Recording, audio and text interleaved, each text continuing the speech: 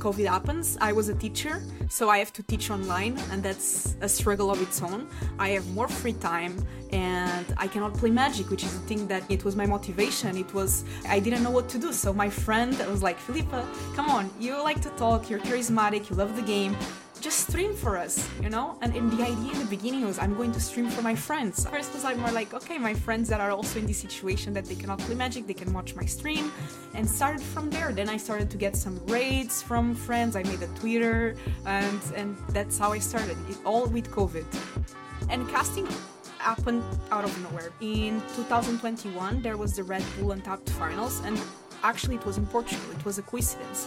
And at the time, they reached out to me and they're like, we need O's in Portuguese. And I'm like, okay, I'm perfect for that. I know Magic, I speak Portuguese, I'm your girl. Bingo, yeah. And then one of the casters, because the casters were Andrea Mengucci, was Toralf, and a third caster, one of them, the third one, just drops out of nowhere. And they're like, do you think you can help us with the casting in Portuguese? And I'm like, I can try. But I think my thing is that I just go for it, you know, instead of being afraid, oh, I don't know this format, I don't know. I just try. I just have to keep going and try to improve, and I think we are all humans that try to get better every time. And if we just like every time that somebody makes a negative comment you stop. I had so many negative comments, but I also had positive ones, and you just have to be realistic. Am I the best one? Maybe not, but can I become? Well, I can become a better version of myself, so I can practice to become better. Filipa, how are you doing today? Doing great, and you? I'm doing really good. You're somebody whom I wanted to talk to for a while. I've been sort of like following your Magic creator path, and we had a little bit of contact like a few years back, and it seems like you've been going on your journey as a creator, and a lot of exciting things have happened, or I should say ups and downs have happened in your life. So I'm glad to finally get a chance to talk to you. Yeah, and I've been playing Magic for so long that I have a lot to say, and I've been doing so many different things within the Magic community. For sure. I mean, maybe we could start off with like the real basic stuff. Like, what has been going on recently? Like, what kind of, are you casting events? Are you involved in some stuff? Are you playing March in the Machine? Like, what's your Magic involvement like these days? So Magic, I am the kind of person that I have a lot of ways to enjoy Magic. I know players that just play Arena. I know players that just play MTG online. I have players that just play paper. And I am a player that I think I do everything. I like playing Commander. I go to all pre-releases. So last weekend I was at the March of Machine pre-release. I love playing Limited, Constructed. So I think I identify as a lot of kind of different Magic players, and I understand them because of that. And so I think my journey as a creator follows a bit that, because I'm a bit everywhere. I tried streaming, YouTube, casting. I do a bit of everything. I've been on Commander shows. So definitely that's how I've been enjoying Magic. I also have been casting, as you said. That's a journey that started out of nowhere. And I've been really enjoying it. I've been casting the Legacy European Tour, which is the regional championships in Europe, and also the VML, which is a tournament for marginalized genders within the Magic community. And I've been really enjoying it. Yes. So going into that a little bit more deeply, like, why do you think it is that you're enjoying Magic on so many different ways? Because I feel like, I think one aspect is time, right? We all have limited time. So sometimes, like for someone like myself, I might choose to be involved in maybe one or two formats. Sometimes it's because of budget. Like, people want to just play on Arena. They don't want to also play Magic Online or paper. Like, what is it within you that wants to do all these kind of different ways to experience Magic? So I think each kind of way to experience Magic has something different to offer me. I play Arena mostly because I stream on Arena. Arena is a great platform to stream, to also make YouTube content that I make YouTube videos. So I think it's great because the user experience is great. People that even don't play that much Magic can understand what's going on. And actually, my boyfriend, he doesn't play Magic, and I teach them how to play on Arena, and he started loving playing on Arena, and it was easy for him to understand because it has tutorials. So I think Arena is more approachable for people that are more casual and want to start with Magic, to watch my content and find fun decks. Then I play paper because I want to see my friends, and there's this social aspect of Magic that I want to go on a tournament, play limited open cards. I love collecting, so that's another aspect, collecting cards. And then I go and play limited, keep the cards, see my friends. Then I play on MTG Online because sometimes I just want to be a bit more competitive and I want to learn how to play the game better. And there's these qualifications for the regional championships and for the mocks. And I think Magic Online offers this aspect of it. You can also try different decks because there's rental subscription, so it's easier for you to try different formats and every deck that maybe in paper would not be as accessible for you to try. And then Commander is like, for me, Commander is almost like a board game, you know? You are going with friends and you are just having fun. And so I like enjoying Magic in all these different styles because every style has something different to offer me.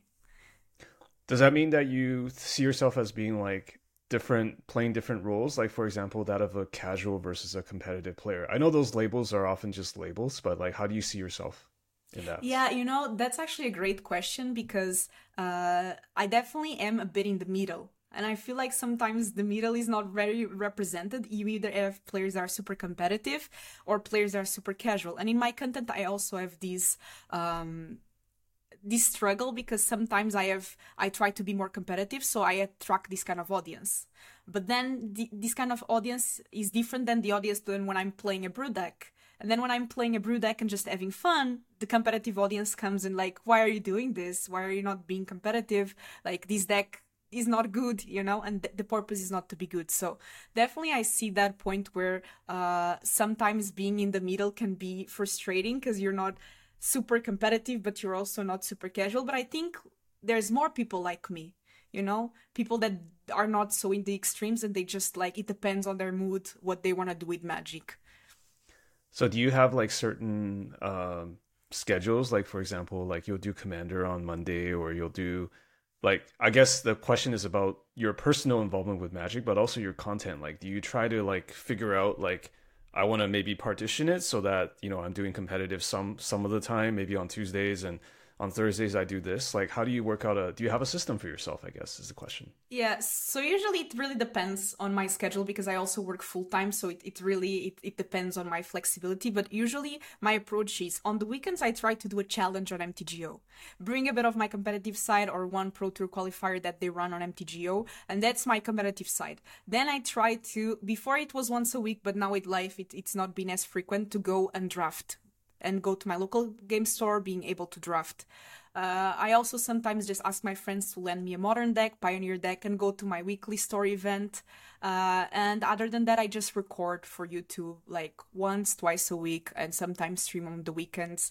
That's what I've been doing now. Before I was not working full time, so I was streaming every day. That's not the case anymore. So I think Magic kind of adapts to my schedule, and it has to. And the less time that I have, also I have to give up a bit on the competitive side of Magic, but I still want to enjoy it. Got it. How long have you been a creator for?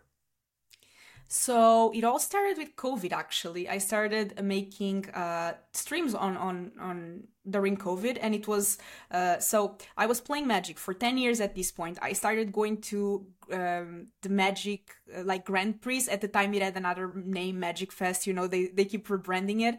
Yeah, but I yeah. started playing it in 2019, so right before COVID, and I was loving it. I was making top 8s in Pro Tour qualifiers. I was really trying to qualify for the Pro Tour, and I was going to these events, and that's when I fell in love with competitive Magic, because I've been playing casual for many years, but that was the year that I was in love with Magic, and I wanted to qualify for the Pro Tour. That was my dream at the time, and I was trying to do everything. I was going to events every weekend, the qualifiers near even I was in Portugal. I was going to Spain to try to qualify, doing this crazy road trip with Okay. friends. Yeah. And I think a lot of people relate with it, especially in Europe. You sometimes go to the countries next to yours just for these events in the weekend.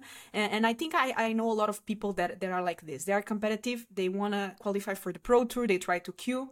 And it was going really well. And then COVID happens, and it's really sad, and it really had an impact on my mental health, because suddenly COVID happens. I was a teacher, so I have to teach online, and that's a struggle of its own. I have more free time, and I cannot play Magic, which is a thing that was keep going. It was my motivation. It was, and I think a lot of people relate with this. And I didn't know what to do. So my friend was like, Filipa, come on, you like to talk, you're charismatic, you love the game. Just stream for us, you know? And the idea in the beginning was I'm going to stream for my friends. I was posting it on Facebook and I was just streaming. It's more like a private thing at first. Yeah, exclusive. Yeah. Yeah, and first was like more like, okay, my friends that are also in this situation that they cannot play Magic, they can watch my stream. And that started, like, I started posting on a Facebook group. I tried to do it in Portuguese. I think did it Portuguese one time, but then I started going with English, maybe trying to attract a broader audience, and started from there. Then I started to get some raids from friends. I made a Twitter, and that's how I started. All with COVID.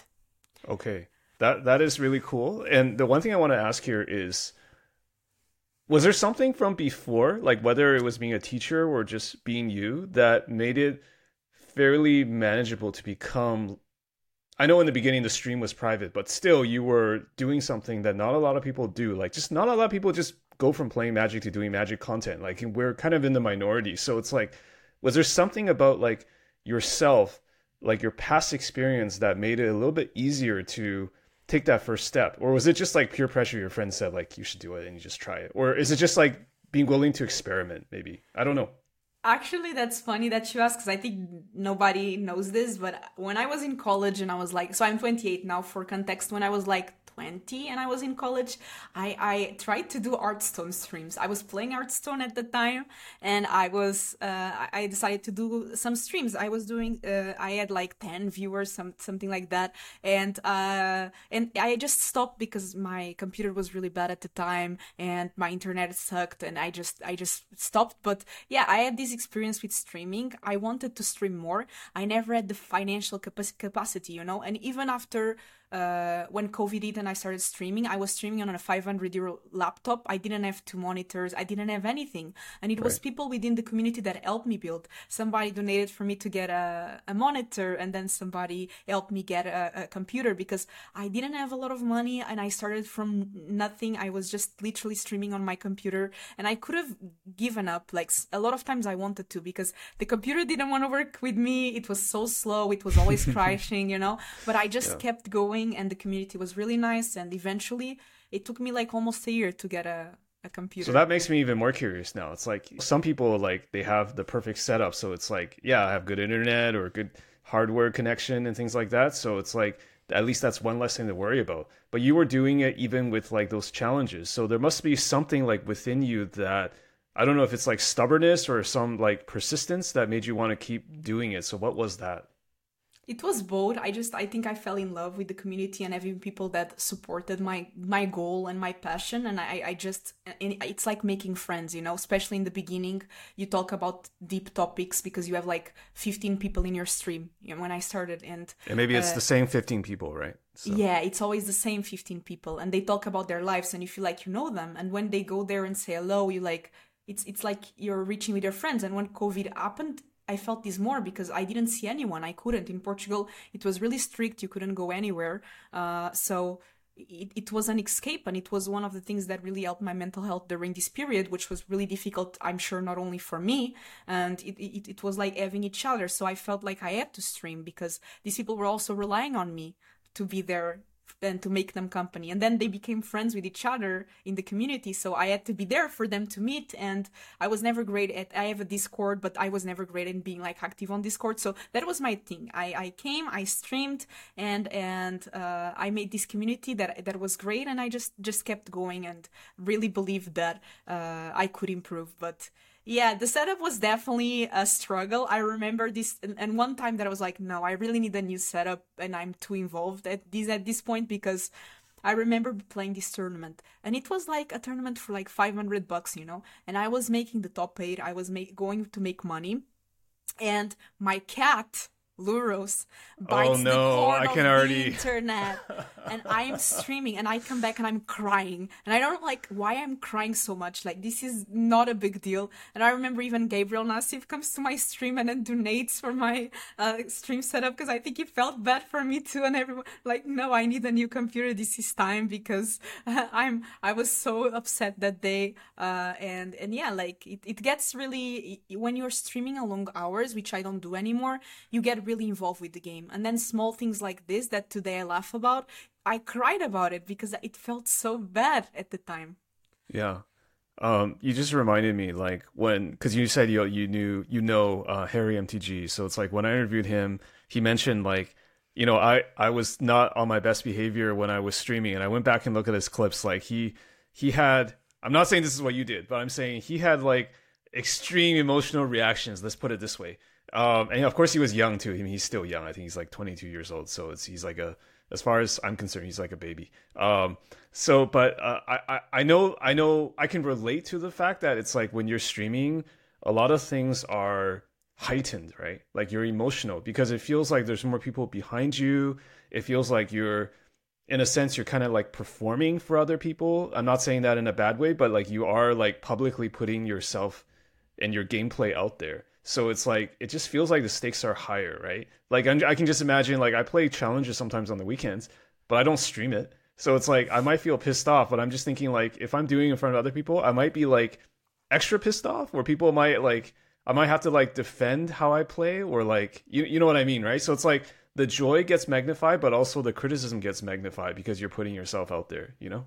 Yeah, that's the thing with being more competitive. And at the time, I definitely was trying to strive to be more competitive. I was playing the Star City games. I was investing all the money that I had on playing these tournaments, And I remember, like, at the time, I was receiving big raids, like, on Twitch from Nassif, and I was playing against Seth Manfield on tournaments, all these amazing players that I looked for, and I attract this kind of audience, right? And this kind of competitive audience is great, but at a certain point, you have to be really good, because why are they choosing to watch you to learn how to play Magic instead of watching one of these Andrea Mangucci and Gabriel Nassif and Reed Duke, right? So you feel like you have something to prove.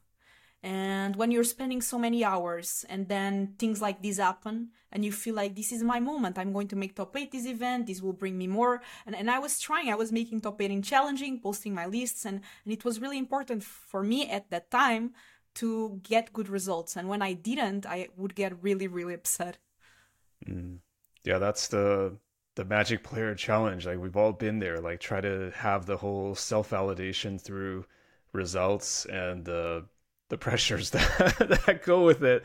This is a universally relatable topic, no matter who you are.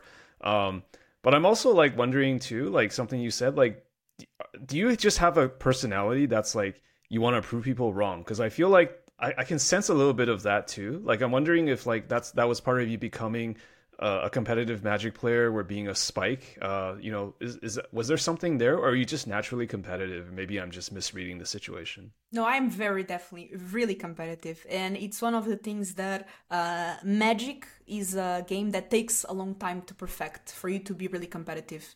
For you to get to the next level, you have to spend a lot of time. And at that time, I was like, this is my last chance. This is my chance to actually make good results. And I was so frustrated because there were no paper events. I really wanted them to be back. And I was like, it's now. It's my moment. I have time. I'm learning more about the game. I felt like I was evolving in the game. And I was getting frustrated because I was so close to get there. And I didn't. In 1 year, I made like 3 or 4 top 8 on the PTQs, but then I never won. I lost on the top 4, and I felt like there's this you barrier. Felt so close, right? Yeah, I always felt so close, and then COVID happens after just less than a year of me doing this, and I was like, I'm going to make it in the Pro Tour. COVID happens, they stop the Pro Tour. I try to play online, I make some day 2s of those GP stuff that they did at home, but it's like I'm close, but I never really got that title to like say like, no, I'm actually good. And that's what I kind of was for, because I'm competitive and I wanted to prove people wrong and be like, no, actually, like, I can do this, and I still think I can. This is not the moment right now because I cannot really compete since I'm casting, but I'll get there one day. Right. I was going to ask you if your goals have evolved or changed. It sounds like they have, right? Because like, you don't have complete freedom to be like, I'm going to try to qualify for the Pro Tour. I'm going to play like every event because you might be casting some events. So it's like, of course you can't play in it. So I guess the leading question is like, your goals have changed, right? Like as of right now, as a creator or as a Magic player. I mean, Yeah, they completely changed. So in 2021, I moved to Bulgaria and I found a job here. I really needed to switch career paths and so I no found longer a teacher. You no mean? longer a teacher. I work in finance now, something completely unrelated. But Okay. let's just say that teaching in Portugal it's not very well paid, and there's struggle. The housing price in Portugal is really high right now. So a lot of factors, mainly financial, made me move to Bulgaria. They were looking for Portuguese speakers with some finance background, and I got a job. And one thing I love about Magic is that I didn't know anyone. I came to Bulgaria, it was crazy. But you know what I knew? That I could go on the Wizard store locator and see when the next event is. And I went, I came to Bulgaria. That Friday I was playing the limited, and people were inviting me to go to dinner and drinks after. And I made friends, people that are still my friends this day. And Magic it brings you this, more than the game. Because at the time I was 26, now I'm 28, but where would I find friends like this so easily that actually share something that I love, and have this something in common? So Magic brings you much more than the competitive side, and it took me some time to realize, but I think now I have more balance with Magic. Yeah. Was there like a particular event, maybe not to get dramatic, but was there like one thing or a couple of things that made you change the way you thought? Was it moving to Bulgaria, or was it like maybe something else that made you become maybe less competitive or less set on like, okay, I need to like play in the Pro Tour or something like that? First, it was the lack of events, right? So it was the lack of competitive events. They kind of shut down at least in paper, which is the thing I love the most, they shut down these kind of events. I was working full time. I didn't have so much time to focus on that. Then they announced the events are back. Legacy European Tour is in Europe. So I'm like, okay, I'm going to this event. I went to Bologna to play. Didn't do great. It was limited, but I had fun with friends. And I was like, and I was thinking to myself, okay, these events are a bit expensive, because you have to fly to another country, hotel. So these things is not just the ticket itself; it's all the things that are around it. And I was like, it's going to be difficult for me to make this, but I'm going to try. So I went to Bologna, spent a bunch of money, and then actually I contact Legacy because I saw that they were giving like a contented creator pass. They would just give you a bag with side event tickets and just give you your entrance for free. And I saw them doing that with a content creator, and I was like, I'm going to try. So I messaged Legacy and I'm like, look, if you are giving content creator badges, I would love to have this. I want to go to these events. I want to be competitive, play. So, and they were like, actually, have you ever thought about casting? And that's Oh, how okay. They were looking for casters too. yeah, Okay. apparently they were looking for casters, and I actually had casted one event before, and casting happened out of nowhere because in 2021 there was the Red Bull Untapped finals, and actually it was in Portugal. It was a coincidence, and at the time they reached out to me and they're like, "We need a host in Portuguese," and I'm like, okay, I'm perfect for that. I know Magic. I speak Portuguese. I'm your girl. Bingo. Yeah. And then one of the casters, because the casters were Andre Mengucci, was Toralf, and a third caster. One of them, the third one, just drops out of nowhere, and they're like, "Do you think you can help us with the casting in Portuguese, and in English?" And I'm like, I can try. English is not my first language, but I mean, somebody dropped, I can fill them for them. And that's how I had my first casting experience with Mengucci and Toralf, two amazing players. And there I am. English is not my first language, but I think my thing is that I just go for it, instead of being afraid, oh, I don't know this format, I don't know. I just try. And it was the same with Legacy. They invited me and I was like, sure, I'll do it, I'll try. And that's how it started. How do you compare yourself now as a caster compared to when you started? I mean, let's just take the language part aside, but like, how have you seen like what kind of improvements have you seen in yourself just from day one to now? Like, because I don't know, I've never done casting, so it's like I'm just really curious. My friends are really honest, and they now tell me now that I've been improving a lot, and I have this feedback, and I also think I have improved, but I think I'm also improving. especially formats like Modern and Pioneer that in the beginning I didn't know as much. I was really new to the formats. I used to play, but I was not super into them. And the more that you cast these events, the more you know, because the decks are the same. They don't change that much. So you start learning and you start getting more confident. Also with the cameras, the crew, your other casters. And I there's a big change. And if I look at the videos from the beginning, even if I look from my last video, there's things that I'm going to watch and I'm not going to like, but I just have to keep going and try to improve. And I think we are all humans that try to get better every time. And if we just like every time that somebody makes a negative comment, you stop. I had so many negative comments, but I also had positive ones. And you just have to be realistic. Am I the best one? Maybe not. But can I become? Well, I can become a better version of myself. So I can practice to become better. I think so. I've talked to a number of casters, even though I haven't been one. And my understanding of casting is that people have different strengths, right? Some people are better at like technical commentary, like literally just telling you like what's happening or trying to get into the head of the player and be like, from this level I might. So maybe someone like Manguchi or Thoraf are really strong at that because they're very strong players, right? Some people have like really good charm, maybe I'll just call it that. Like they're very good at just like entertaining the audience or like having good chemistry with the other casters, right? There's different ways to do it, right? And so I'm wondering like what do you think your strengths are as a caster? Like I'm not saying those are the only two categories, but Yeah. but like how do you describe yourself as a caster? How do you see yourself? So I definitely think I'm more on the side of maybe not so much of technical play, although I do know the decks, I know the formats, and I know Magic. I wouldn't say I'm not an expert, so I do more the play-by-play kind of style. I introduce what kind of tournament it is, what are the rounds, what are the stakes for. Another thing I really love to do is interviewing players because I've been there, and that's the thing, like I can relate with them. I know what they are feeling. I know the adrenaline. I know what it is to be like on that win and in situation. And when I'm casting, I also try to be kind to the players. And I understand, okay, the friends of these players are watching this. This player is going to rewatch this. I want to portray this game in a way that if the player rewatches, they feel good. Even if they lost or won, they are going to rewatch and they are going to feel good about this. Okay, so it's not going to be like, oh, how did it feel to like screw up 3 times in a row or something like that. It's like not try to make them feel maybe worse in the moment or maybe on rewatching it, something like that, right? Or even sometimes there's games that are like kind of, you just don't get your third land and that's it. But you try to be like, oh, this player actually brought this deck and it's super interesting because they are running this card in sideboard and I run to the expert. What do you think of this card? You know, so try to highlight things that the player, oh, look at the cool art. This player foiled out their old deck because I know this person like spent a lot of time to pimp his deck up and to have such a cool deck. And the tokens sometimes are so cool. And I'm like, oh, this token actually is really, because I know these people spend time to make this deck pretty and to bring this sideboard card that other people don't. And I know this is small details that probably people wouldn't notice at home, but I know the players care about.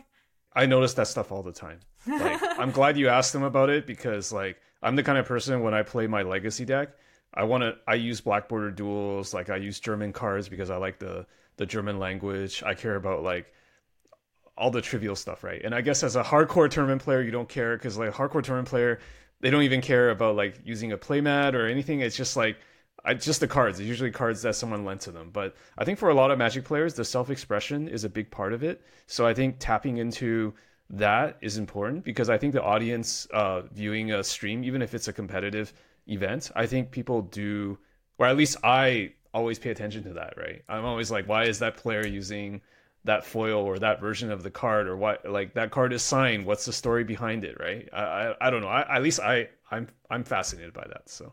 Yeah, also you have the story of the player, like who is this player? Because I'm casting the Legacy European Tour. So you see the European players. That's mainly it. And a lot of them are the same and you see them multiple times. It doesn't matter if it's in Paris, if it's Warsaw, they are going to be there. So you start to know them. And there's a story about this player. Oh, this player actually in the last tournament came with this deck. Now they are coming with this. And this player actually is known in the community. Oh, this is a French player. And then the French people start in the chat commenting, rooting for them. Oh, this is actually a streamer. And the casting has this very technical side, and you should have an expert that is good at doing that. And then you also should have the more human side and the story of the player. And I think something that at a certain point Wizards tried to do with Rivals and MPL to bring the story of these competitive players, but then it kind of vanished. But I think it's important because these people are, after all, spending so much time and dedicating so much time for this game. Yeah, for sure.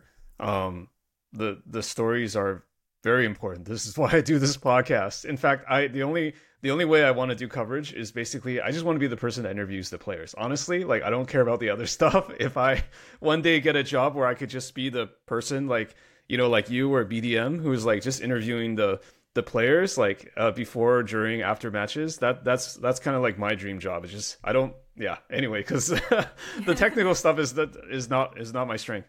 But I'm wondering, like, Filipa, are there like particular moments you have as a caster that you're particularly proud of? Like whether it's like a specific moment or an event, or is there anything that stands out to you? Well, I was really proud of there was this tournament that I did more of an expert role. I casted with Lily, so we were two girls casting, and I was nervous about it, right? Because that never happened in a high level before, and I was doing the more expert side of it, and I was really proud because I at times I doubted. I'm like, I play standard, I play a lot of it. It's the format that I play more within the constructed formats, but am I going to be able to do a good job? And in the end, I was proud of it, and I had good feedback, and that really made me proud. Also, there are times where, like, for example, small things that most people don't notice, but I get really proud. For example, I see an Arset part or a Veils in sideboard, and there's the passive ability, and I mentioned, like, oh, in this matchup,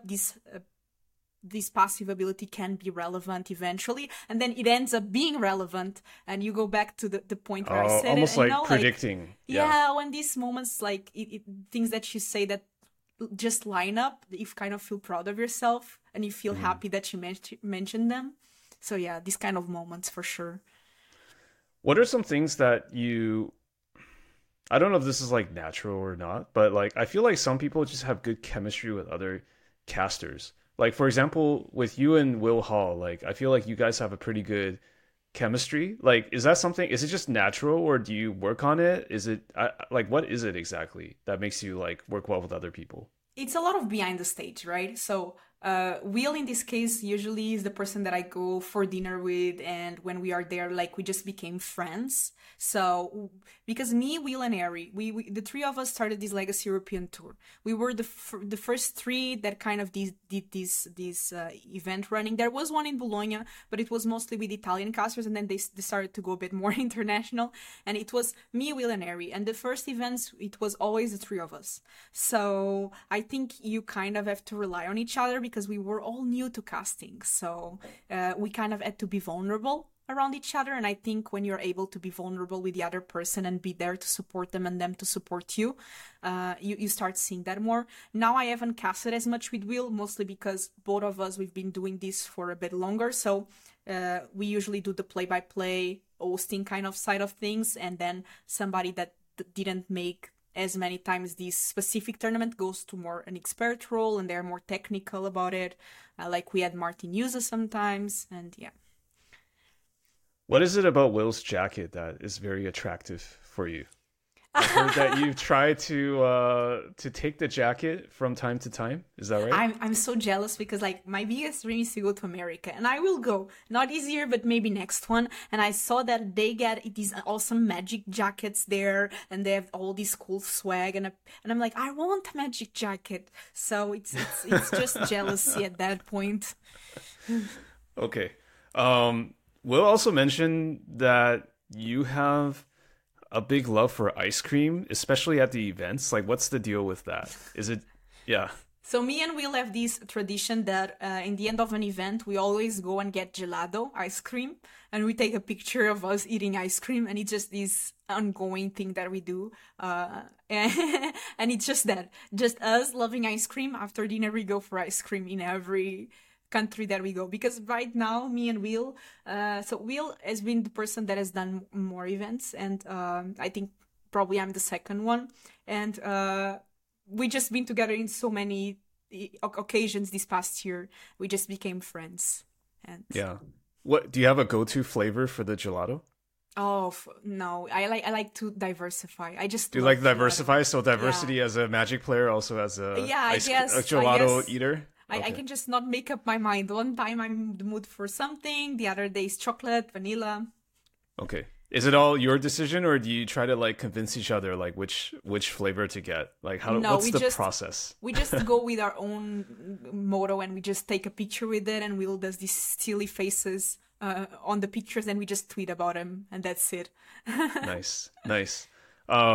What are your continued goals around casting? Do you have any? Like, is it just keep doing it to improve? Like, is there something else? Yeah, I definitely want to keep doing it to improve. I don't know where is going to take me because if 3 years ago you would tell me that I would be casting events for Magic for the regional championships, I would not believe it. And actually, like a friend of mine, the other day I said, "Oh, somebody recognized me from Magic because my coworker, she was like, my husband friends play Magic and they know you." And I was telling my friends, "Oh my God, like my friends were like, yeah, you're kind of the female image of European competitive scene at this point for these tournaments." And I'm like, I am? I don't think I am. I think nobody knows me, because when I was going to these events 3 years ago, nobody knew me. So I still think nobody knows me. Having said all that, like, what's the most interesting place you've been recognized? Is it in that kind of setting, or like have you ever been recognized for your work in Magic? Like, I don't know, in some random place in Bulgaria or Portugal or somewhere else. No, no, definitely not. Like you have a lot of in events, people come to you or they don't say anything, but they look and they are commenting, oh, someone is passing. And it happens more each time, right? The more that you do these events, the more it happens. But I think this one it was like the most crazy when my coworker was telling his husband and his friends of her husband just randomly knew me. So that was really crazy. Yeah. Going back a little bit to what you said, in 2020, starting as a streamer or creator, um, how do you go from like streaming to 15 people to streaming to more people? Obviously, you've got way more bigger of an audience now. Like, were there specific things that you did that helped you kind of get to that next level of viewership? Yes, and I actually have recommendations if anyone is starting to stream.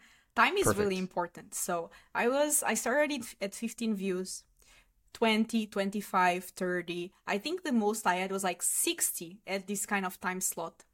But then I decided to change. I was streaming afternoon, European afternoon, where everyone was streaming. The American people were streaming, the European people were streaming.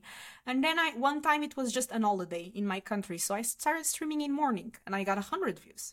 And then it just went from there. Like in the mornings, I just add more people. I also had more raids from other people. So I think then I started getting 100 something, 200 something concurrent views in the morning. That was it. Then I just now I just stream for fun and it's a bit different. But that was when my stream was popping off and I was more trying to get top mythic. I was like, for example, number 7 in the mythic ladder. So I was more towards competitive play and the time change really helped, I would say, at least in my particular case. So try to find a time slot or a schedule that's not like the most competitive time when everyone else is streaming, and like that's what you're saying, right? Maybe try to figure that out for yourself if you're getting Yeah, started. try different time slots because at one time I was like for many months stuck on that 60 viewers. Sometimes I would go a bit higher, but it was difficult to get more than that. And then I just experienced with different time slots, and you'll understand. Like sometimes it's not people just have a lot of options, and it's difficult to get the attention of different people when so many people are streaming, and it's more difficult for people to find you on the Explorer page. What about like just in terms of your personality, how you present yourself, the types of content? I know you touched a bit on like, the tension of like what kinds of content are you doing, like competitive versus casual, but like do you have any recommendations for people that are trying to grow a bigger audience? Like what do you have to how did, or maybe not so much like everyone should do it like me, but just like how did you do it? Like what Yeah. was the way that you did it? I wouldn't do it the same way that I did it before because I think I developed a bit of an unhealthy relationship with Magic. I was playing the formats that I think people wanted to watch instead of playing the formats that I wanted to play, you know? Oh, And okay. at one point, I wanted to start playing limited, but then if I played limited, half of the people would Oh, join, you you were worried know? about the viewership, right? Yeah, Yeah. so I couldn't do whatever I wanted to do.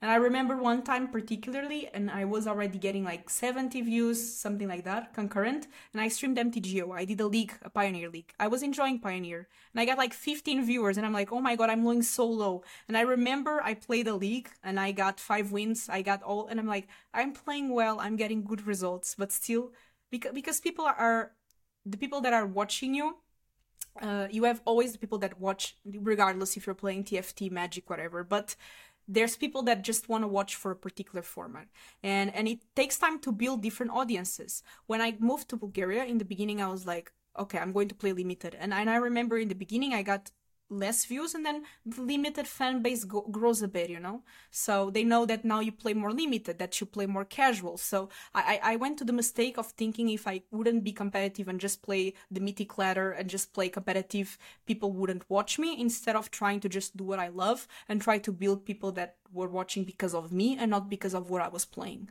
if that makes S- sense. So you're saying that if you could do it again, you would focus more on doing the formats or the gameplay that you enjoy and not be as concerned about the viewership. Yes, definitely. Like I really wanted to get partner, and I got there. And for you to be partner, you need some amount of views, and I was really focused on that. And I just was playing whatever I thought people wanted to watch, and I was sometimes not happy. And after, when you're streaming like 4, 5 hours, 6 hours of this game a day, 6 times a week, and It's a then you're lot. playing off stream as well, it's a lot. And if you're not It's a playing lot, what you especially like, if you don't enjoy it, right? Yeah. yeah, that's the thing. Like sometimes you just want a break and want to play a draft. But I was too afraid. Oh, but now if I play limited, half of my viewers will go to another stream that's playing constructed.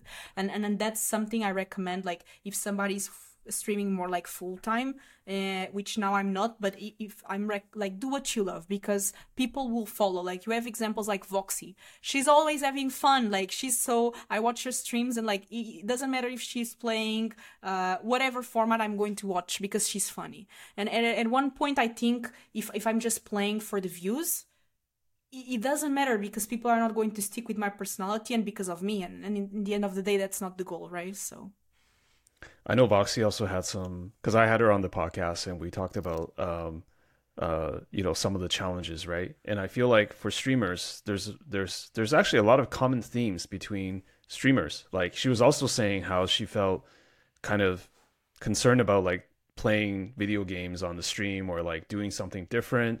But I think in the end, she kind of had the same conclusion you did, which is like it's better for my mental health if I just do the things I enjoy. Because I could imagine like she's a fairly big streamer, right? So it's like for her um, to be dependent on on income basically from streaming, and then to do another game and to have that viewership cut in half or whatever it is, like it's almost like the bigger you are, the more scared you are of making a change, right? Like if you have 60 people and it goes to 15, maybe it feels worse if you have 6,000 viewers and it goes to 1,500, right? I'm just guessing, but like that challenge is always there, I think. yeah, but in the end of the day, you have to think like long term. If you're doing this full time, you have to do what makes you happy. And if it works, it works. If it doesn't work, it doesn't work. Because I know of streamers that started streaming Magic before the pro scene became to Twitch, and it was not so popular, and it had so many viewers, and now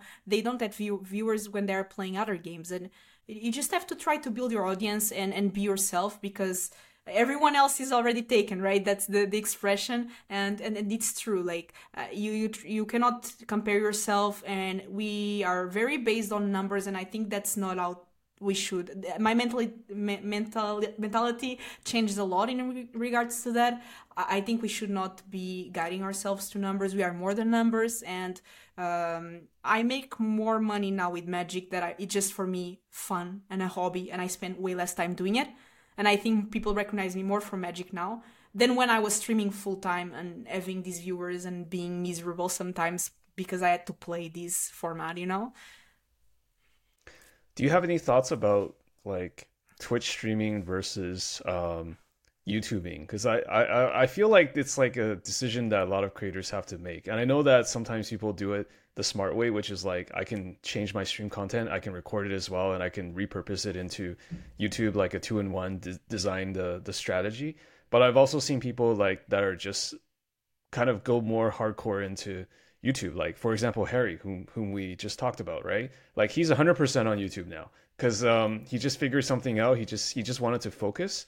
Like, so do you have any thoughts on that? Or maybe I should put it this way, like streaming versus YouTube versus other ways to do magic content. Like, how do you see all that?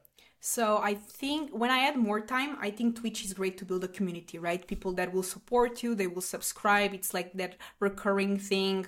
If you don't have that much time, if you don't have 6 hours to sit and play Magic, I think YouTube is a better option for you because in a 1 hour you can record a video, you can get someone to edit it for you, or you can edit it yourself. Sometimes you don't need that many cuts if it's like a normal Magic video. Obviously not what Ari does. What Ari does is like full on YouTube because he also, I think, tries to go a bit for that viral content. He is an actual YouTuber. Yeah. Like it's just I told him like you're an actual YouTuber. It's just it happens to be about Magic, but he knows all the techniques of like YouTube, which is pretty amazing actually. But it's a lot of work. Yeah, you can see that his generation is younger. He knows what gets views, and he is amazing at editing thumbnails, and he's actually a great guy. When I was doing my YouTube, he was like, "Do you want help with your thumbnails?" You know, like in a very kind way. He knows what he's doing, and I think he is able to get a lot of success there. But of course, like it depends on how you manage your goals, right? So, and a lot of times, like the AdSense, it's unless you make this kind of ridiculous views, you're not going to make that much money out of AdSense and live out of it. A lot of times, it's sponsorships, brand deals, and it comes from there. Yeah, for sure. I mean, there's no easy way to make a living, I guess, with content. So it's just it all depends, right? And I guess what I'm reading into your answer is like it's kind of like intersection of what you're good at, but also what you love to do, and also what other people are willing to pay you for. So it's you have to consider all these almost like the circles and like where the overlap is. I guess that's the key, right? Yeah, and I think in the end of the day, I just came to the conclusion that as a Magic content creator, I'm Filipa, and I want people to know that it's me. And it doesn't matter if I'm playing limited, if I'm doing YouTube, if I'm doing Twitch, if I'm casting. As long as my name is out there, you know? Because then for brands and for these kind of casting opportunities, it will come from, oh, it's Filipa. It doesn't matter if it's from Legacy European Tour, from VML, from the MTG channel, official channel. I've been done some YouTube videos for them. It doesn't matter where they found me, but they know it's me. Right, and in the end of the day, I want, no matter what my place is in Magic, and if I'm shifting from more competitive to casual to commander, people will know it's Filipa and they will watch because it's me, if that makes sense. It totally makes sense. There is something else I wanted to ask, which is the dynamic of balancing a full-time job with content creation. Just to give you a little background, this is something that I struggle with too. Because for me, Humans of Magic is really just a passion project. I make barely any money from it. If it's just about money, I probably should be working at McDonald's as a part-time job or something and probably make more. And I have a full-time job in corporate, which is like 40, 50 hours a week, sometimes 60 hours a week. It's pretty intense. And so I'm always trying to figure out, like, should I keep doing it or not? And for me, the answer right now so far is yes, because I enjoy getting the feedback. And if I'm being honest, it also like feeds my ego. It's like, okay, doing this, like, I think I'm pretty good at it. Like I'm not the best at it, but I'm not the terrible. Like I feel like I'm a better interviewer than I'm a Magic player for sure. So it's like I want to keep doing this, right? But yeah, I don't know. I guess the question to you is like, how do you see that? Like, do you see yourself as just like there's just different roles of Filipa, and like obviously you're making a part-time living from content as well, but like how do you see that? Do you see like the full-time thing eventually taking over, or the content stuff taking over the other stuff? It's tricky because For a while I was streaming full time. Between there was a period that I stopped teaching and I until I got the job here in Bulgaria, and I tried going full time, and that's I think why I got so unhealthy with it, because it's like what kills the artist is when they have to create art for money, you know? So I think Yeah. that's one, because I have to do this to get viewers, and the money that I was making was so low. I had to get a job. Like, there's no way. I have to get a job. And when I started doing magic just for fun and just accepting these casting jobs, and then and now I'm in a place that I'm making a lot of money for, not a lot of money, but compared to what I was making with magic, and I'm like, should I actually? And like now I kind of want to go part-time on the corporate, part-time on the magic, but it's also tricky because I also work corporate, and you know, sometimes it's not easy for them to give you part-time. But yeah, it's ironic that I started getting more opportunities from magic when I was dedicating less time to it. And it just goes to show that sometimes timing is everything, you know? And when I started, it was unfortunate. It was COVID. A lot of these paper event opportunities were not happening. So it just goes to show that you don't know if you just do it because you love it. And then when I moved to Bulgaria, that was it. I had my full-time job. I was barely making money from magic. I just made it because I love it, and then opportunities came from it. And you never know when you're going to have your opportunity. And I think if you just do it for money, it depends, of course, on where you are at life. But sometimes it's the opposite. It works in the opposite direction. I call that the paradox of magic. I talk about this with some very competitive players because a lot of them, when their whole life was about magic, it was actually when they were suffering the most. When every tournament result, every victory really counted, and when you don't, get to the pro tour or whatever it is, you feel devastated. A lot of players, like, it's almost the paradox is that like when their life is not all about magic, they actually have better success in what they do because it's just maybe it's not a paradox. It's just being more balanced in life, right? So, I think it's hard because like as magic players or creators, we always want to do more, more, and more. Like I struggle with that as well. Like I'm like honestly, just being honest with you, like I do an episode a week, and I was thinking like, should I do 2 episodes a week? Should I do like 3 episodes a week? Or like if I have any spare time, I'm like editing because it's just me. I don't have a someone to help me with it. And so I'm always thinking about like how do I do more? And I'm just wondering like if you have any tips for like setting boundaries for yourself. Yeah, I actually struggled with that a lot. When I moved to Bulgaria in the beginning, I was still streaming every weekend. Sometimes after work, I was streaming, and I was barely making money out of it, but I just wanted my name not to disappear, let's say. I didn't want all Yeah. this work I put in during COVID, like all these years that I sacrificed so many things on my personal life to go away. And it was difficult to create boundaries. And then I think it came to the point where I had to stop feeling guilt for prioritizing my life. And I last year I lost 10 kilos. I went on a health journey kind of thing, and I stopped streaming Oh, so much. incredible. How Yeah, really? yeah, Okay. yeah, yeah.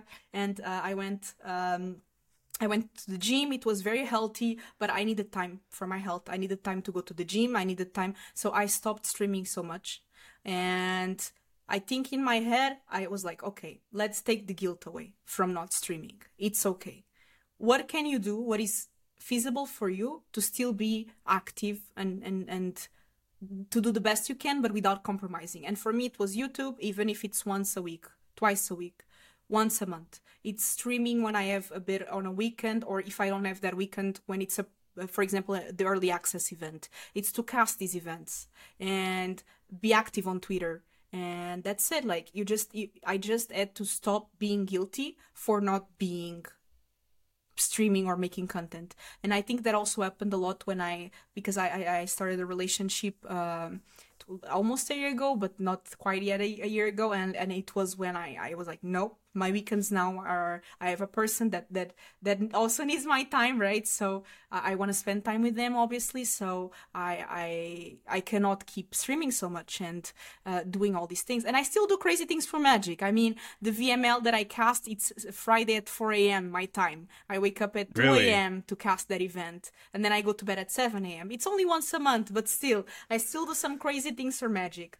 But definitely, I found a bit of more balance. And I think it's important for you, especially if you're doing a full-time job, to stop feeling guilty for not creating content. You just have to do whatever you can, and you also need to to realize that if your health state is not good, it will reflect in your content. Your content is not going to be good because people will see that you're not happy about it and that you're just doing it to meet a deadline, you know? Where did the guilt come from originally, though? I think it came a lot from kind of like that feeling that I failed, because after trying to do this for full time and realizing, no, this is not going to work, this is not going to bring me the income that I want, this is putting a lot of pressure on me. I don't want to depend on people watching my content to survive. And I kind of viewed that as a failure when I had to resume and find a job. And then once I found the job, I kept feeling guilty. I felt like I was disappointing the community because I was not streaming enough, and suddenly I don't have time or that I don't have the energy. And I kept for a long time compromising my social life to be able to stream and make content until I just had to stop. It was not sustainable, and now I think I'm in a much healthier place in that regard. Okay, so other than waking up at 2 a.m. or 4 a.m. Like just Once that. a month, Other than that, it's mostly under control, Yeah, right? yeah. I'm just joking. Yeah. Okay. That's really good. Maybe we can also switch gears now and talk a bit about VML. Like, tell me exactly what is VML, your involvement in it, and just all the stuff surrounding it, basically. So the VML is this tournament that is for players with marginalized genders within the Magic community. And it's a tournament for 128 people. This is the 9th season. We are going for the 10th now. And the top 8 qualifies for the regional championship. And there's also these VML finals that qualify for the Pro Tour. So it's a path for the Pro Tour and for competitive Magic for people that usually have more struggles getting into it, you know? And I started as a player. I've been playing since season 3. And I played the VML. I really loved it. It was a great opportunity. These last 2 seasons, I always made top 32. This season, I made top 16.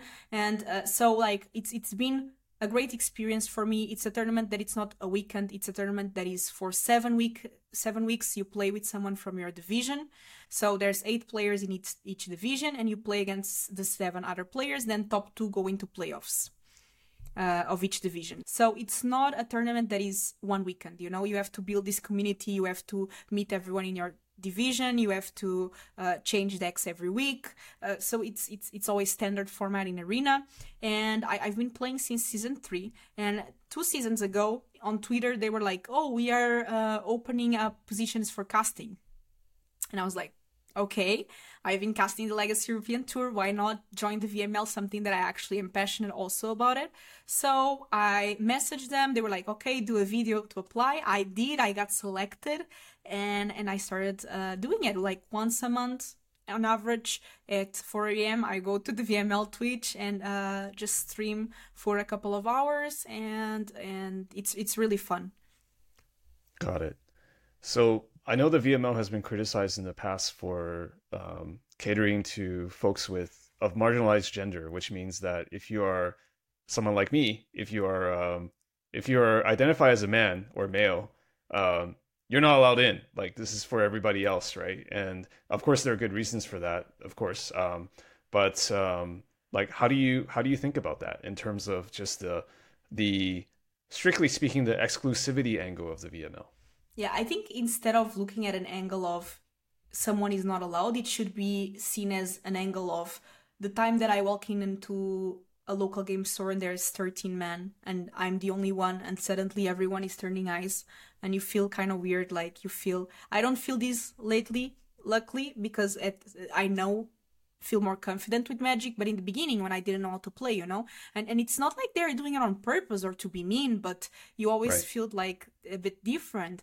And Well, you are different, I guess. yeah, If it's yeah. if you identify as female and you go into a room and it's Yeah. like 99% men, Yeah. right? And Yeah. it's about just creating a community where you feel safe. And for these people that maybe go to the local game store, they see all these men, and instead of staying and playing and trying, some of them also feel intimidated, right? And they're like, okay, I don't want to have anything to do with this. This is too much. Some also suffer from social anxiety, you know, there's all these factors that play in. And now there's a safe space, you know, for people that feel the same way. So I try to look at it more in the sense that it's a safe space for people that struggle with not fitting in Magic before. Like you know what I mean? Yeah.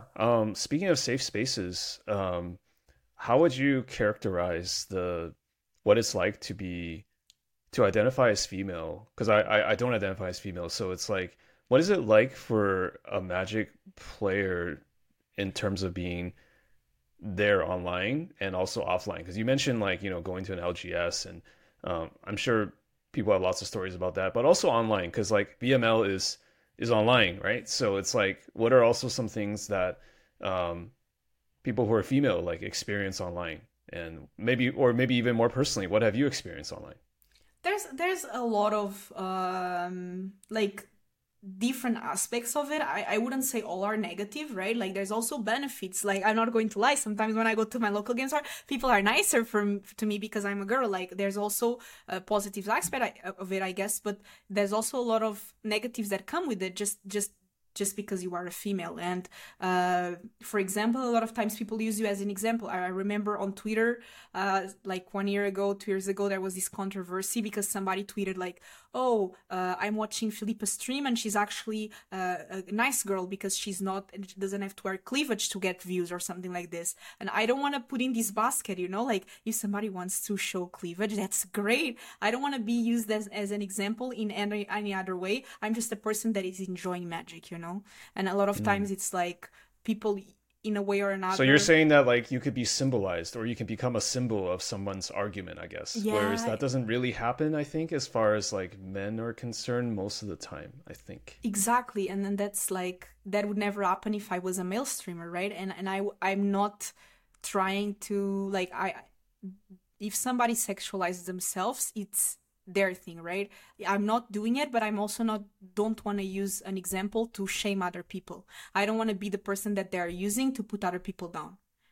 Because I just want to play Magic and enjoy the game and that's it. And if somebody wants to do other things, that's super okay as well. It's what they want to do. And I don't like when people use you as an example. Also, you have obviously a lot of times, like lately, it was I think in Sofia. I received the DM on my Instagram and it was really scary. Somebody messaged me on Instagram and they're like, "I'm going to find you and I'm going to bring you to the bathroom of a GP." And yeah, and it Oh my it was God. just like All right, you you feel better I hope you unsafe. called the police or found who that Yeah, person it was is, 'cause like that's a insane. anonymous Instagram. Like I blocked. I was scared, but you kind of get scared, right? Because you Yeah. go to these events and there is like thousands of men and there's not that many women, and of course the events are safe, there's security, there's everything, but then you receive these messages and you're like, okay, and you feel unsafe, and it's one clicks in, and as a woman you have, not even counting the countless times that people message you just to compliment you or to not or to the opposite, but just to talk about your looks when you are not trying to go for it. But yeah, like there's the safety aspect as well. Yeah, I mean, I think the internet has just made us all into I shouldn't say all, but it made a lot of people into monsters because like you can hide behind being anonymous, and maybe this is something that even transcends like gender or sex. It's just like the best thing about the internet is that you can be who you want to be. The worst thing about the internet is that you can be whoever you want to be, right? It's like there's no real consequence for like maybe that person was just trying to. It's a terrible joke, but like I'm not saying that that person is like, I don't know that person's intentions that sent you that really scary DM, but it's like there's just no consequence for doing that, right? Yeah. It's really bad.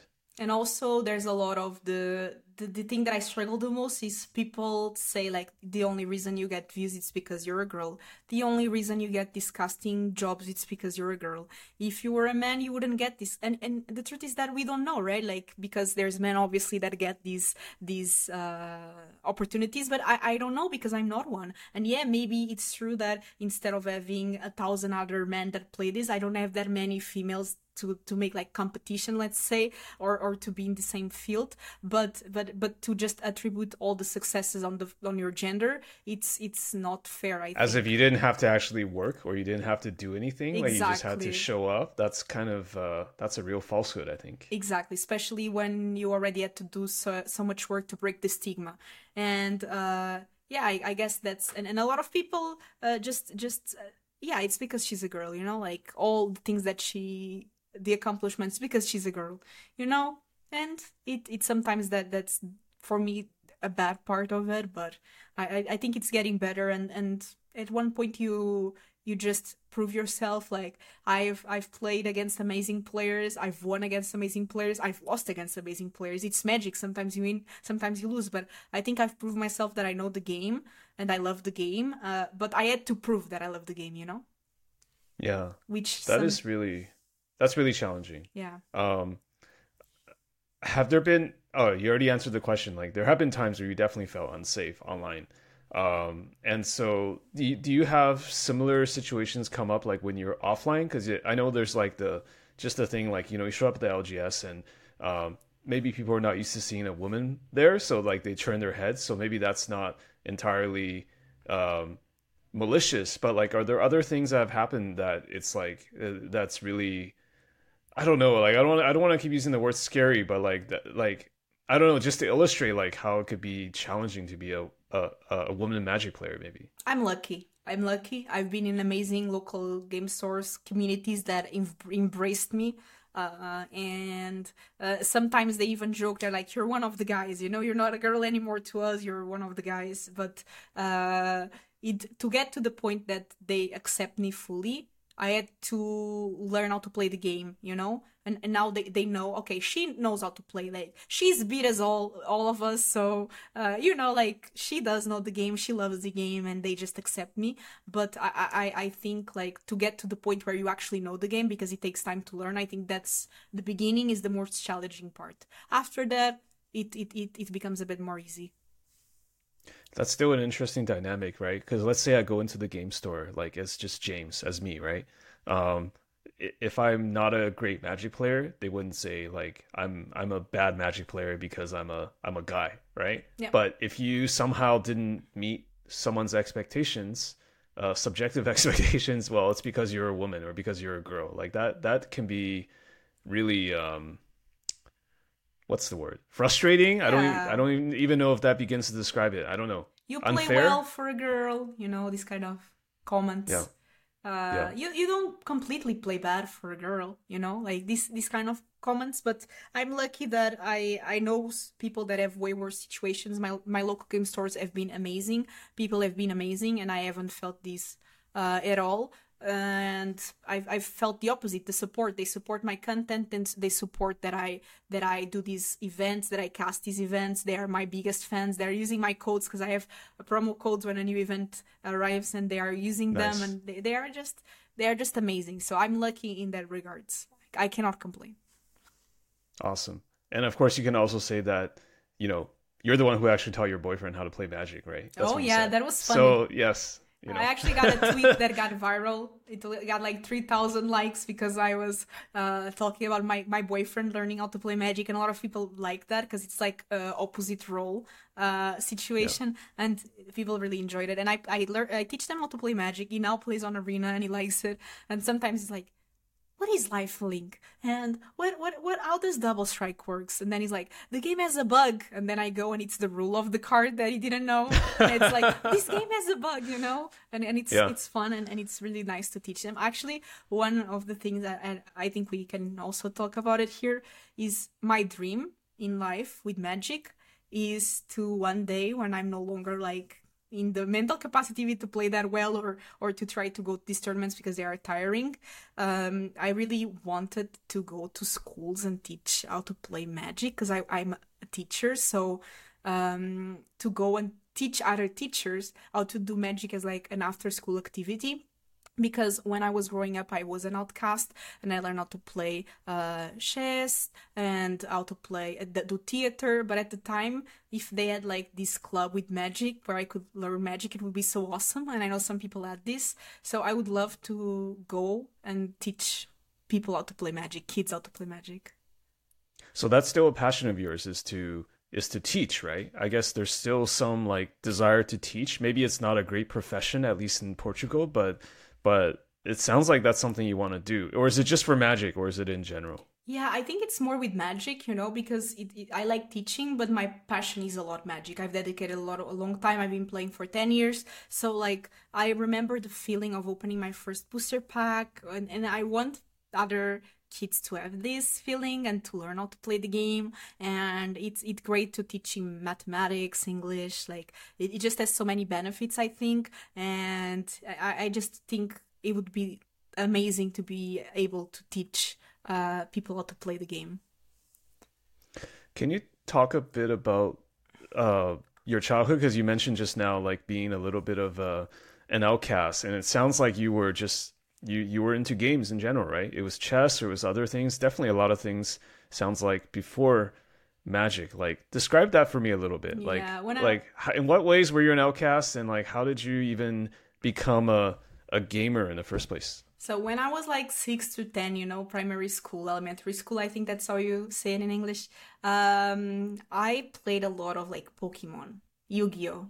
This I didn't know about Magic, but this was the games at the time. I liked collecting the cards, and I didn't have a lot of money, and I saw that my cousins had more cards than me, and I just really wanted to collect the cards, and I had to buy the fake cards because I didn't have money to buy the real ones, and I just like loved collecting. I think collecting was. I remember my father building this Pokemon binder to put my Pokemon cards, and I think it's was more about the collecting aspect. I loved watching Pokemon on TV, and I was always like loved watching cartoons. And I watched cartoons until really late, and I think also that's something that I got bullied for. Because then when I entered with 11 years, 12 years, 13 years, I was bullied a lot because I was still very childish.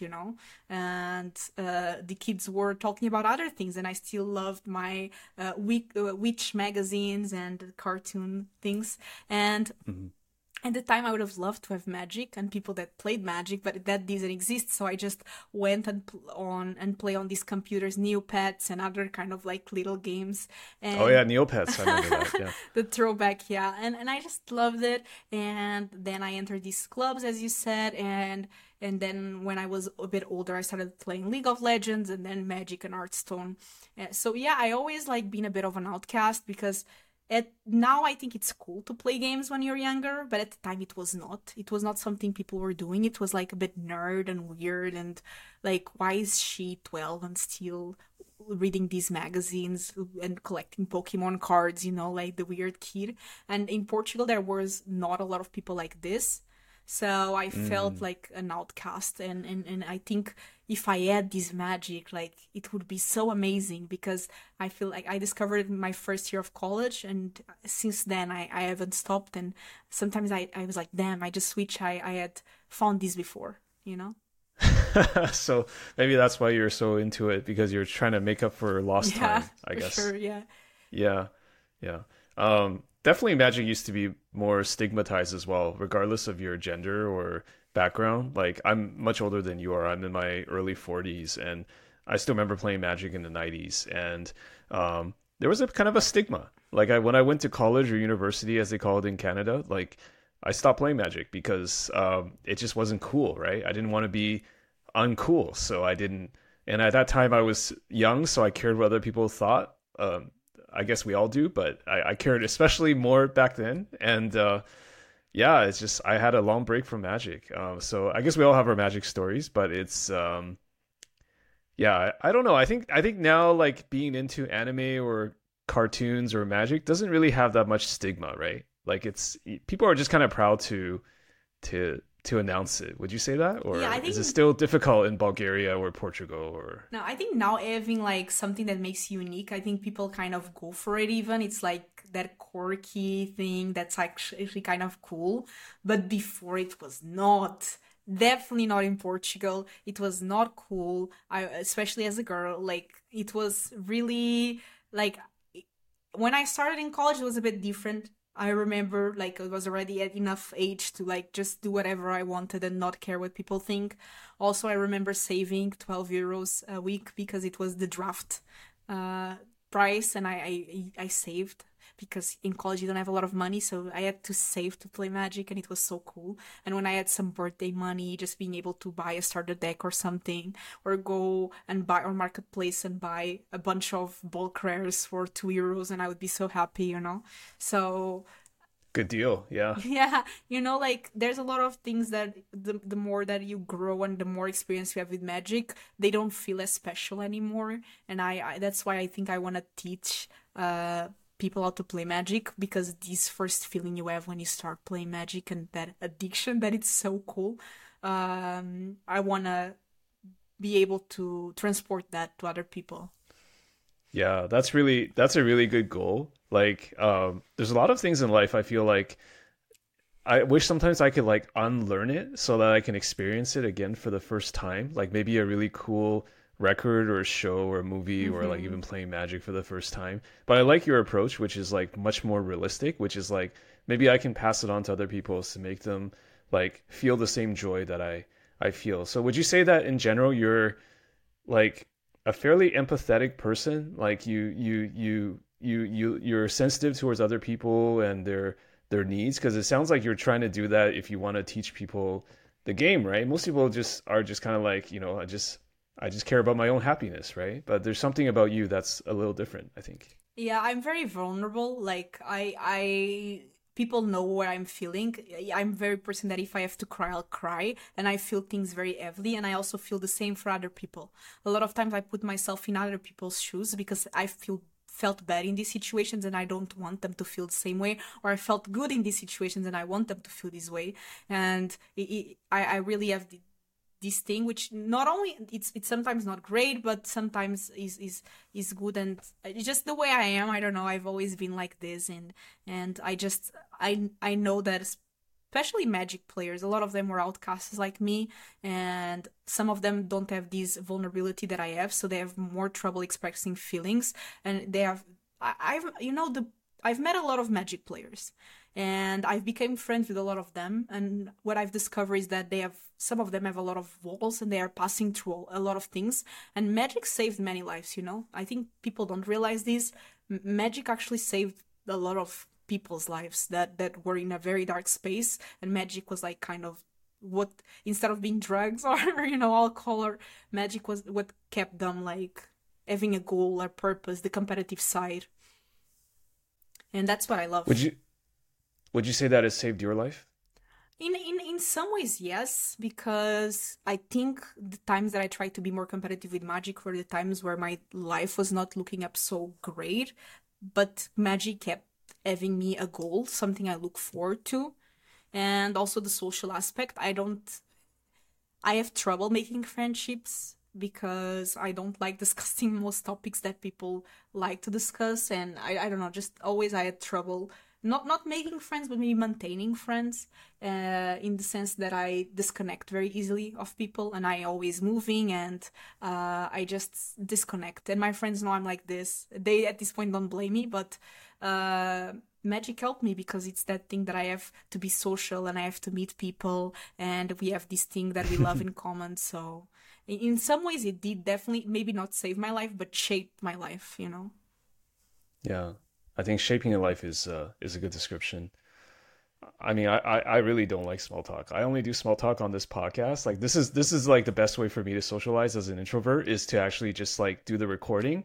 Honestly, if I have to go and talk to somebody about something I don't enjoy, like I just can't do it. Like I try to avoid large gatherings. Like yeah, I mean, I can relate to what you're saying. That's all I'm saying is that I really love talking about certain things. Other things I just want to avoid. So It's sorry. completely the same for me because I had these like I value my time a lot, especially now with content creation, and I just feel bad if I waste a whole Friday night with people that I'm not really enjoying the company. Maybe they are not enjoying my company either.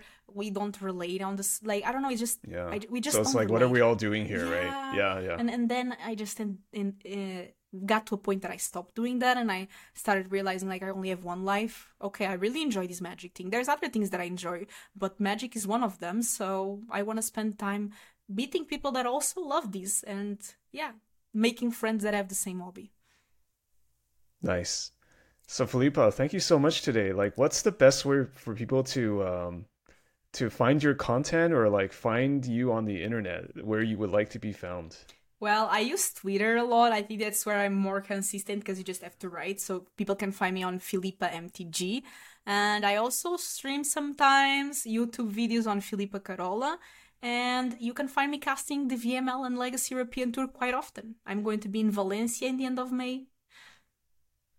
Nice. Well, enjoy the rest of your day over there, and enjoy Valencia in the near future. It was a real pleasure talking to you. I thank you for taking the time. Same, thank you.